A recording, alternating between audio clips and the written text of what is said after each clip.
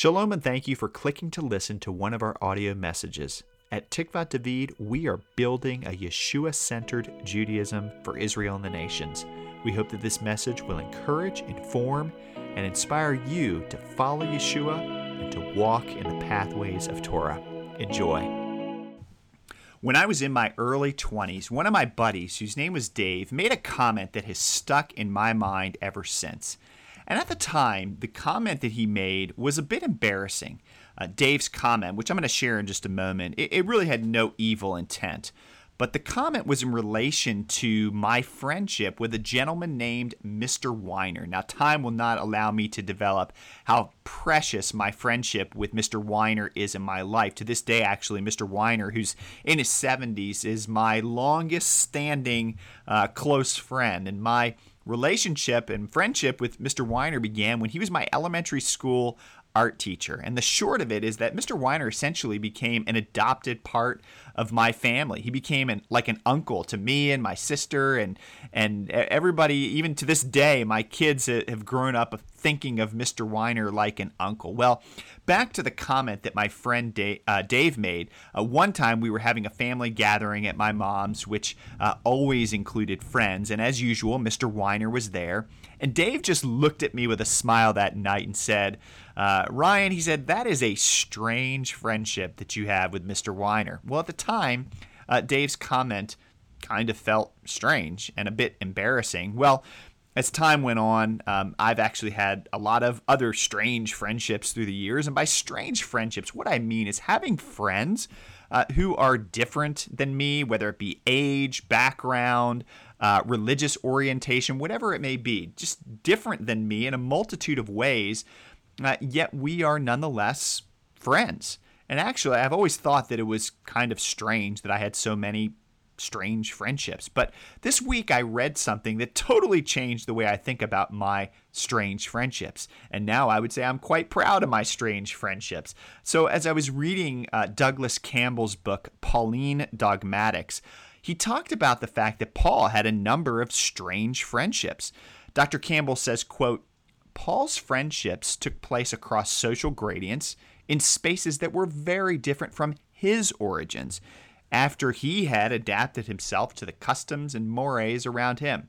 So they were frequently strange friendships. End of quote from Douglas Campbell. So Dr. Campbell cited Paul's friendship with Lydia in Acts 16 as a strange friendship.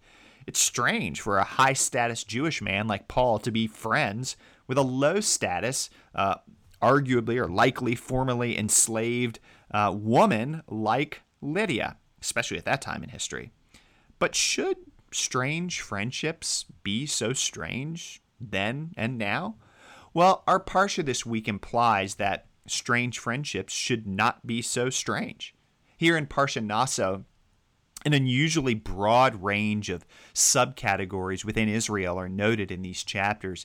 In Numbers 4, various families within the Levite clan are addressed. And then in number 6, we observe the category of the Nazarites, those who are under a Nazarite vow.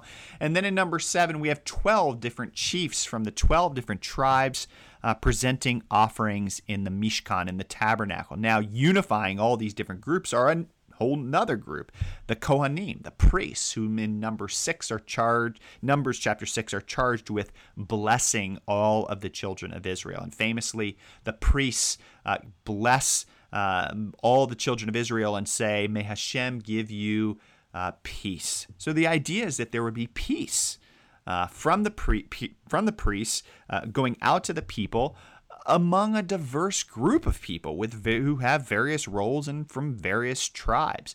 The Art Scroll Chumash commentary says that, quote, peace is not simply the absence of war, it is a harmony between conflicting forces.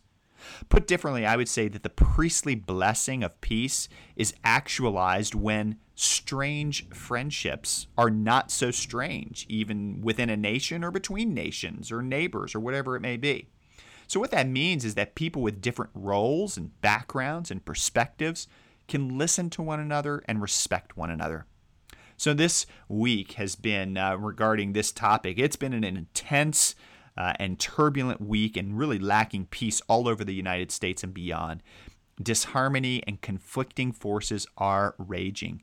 And I've resisted the urge to speak too quickly or too confidently about what the problem is and what the solutions are. Now, I respect the many organizations that have made statements about the outrageous murder and unjust murder of George Floyd, as well as the other senseless acts of violence and deaths that have happened in our state here in Georgia and throughout the United States. And here at Tikvat on both Facebook and Instagram, we paid tribute with a modest post to show our solidarity and prayers for peace and justice. But I also think that this is a season to do more listening than talking.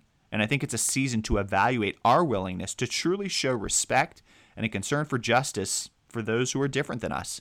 And I think it's a time to ask, are we willing to have strange friendships? Again, by strange friendships, I'm speaking of friendships with people with very different backgrounds and points of view.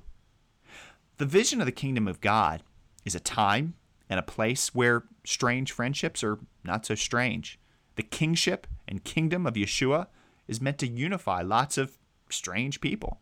And the goal is not to change my strangeness or your strangeness or anyone else's strangeness, but the goal is to bring shalom between lots of different strange people. So if we want to be part of the solution to the problems before us, it can start with being willing to have strange friendships. That can be uncomfortable because it means that we recognize our own strangeness, but that gives us the ability to respect the strangeness of the other. Personally, I want more strange friendships, and I think all of us should seek more strange friendships. Doing so not only builds bridges of understanding and care and peace, but it's building the kingdom of God on earth that Yeshua lived and died for. Shabbat Shalom. Thank you for listening to this audio message from Tikvat David Messianic Synagogue. We would love to get to meet you in person sometime at the synagogue, so come join us for Shabbat or one of the holidays. Also, you can join us in building Messianic Judaism whether you live in the Atlanta area or far away by financially contributing to our synagogue. You can learn about the options for giving under the Donate tab at tikvatdavid.org. At Tikvat David, we would love to have you stand with us as we are building a Yeshua-centered Judaism for Israel and the nations. Shalom.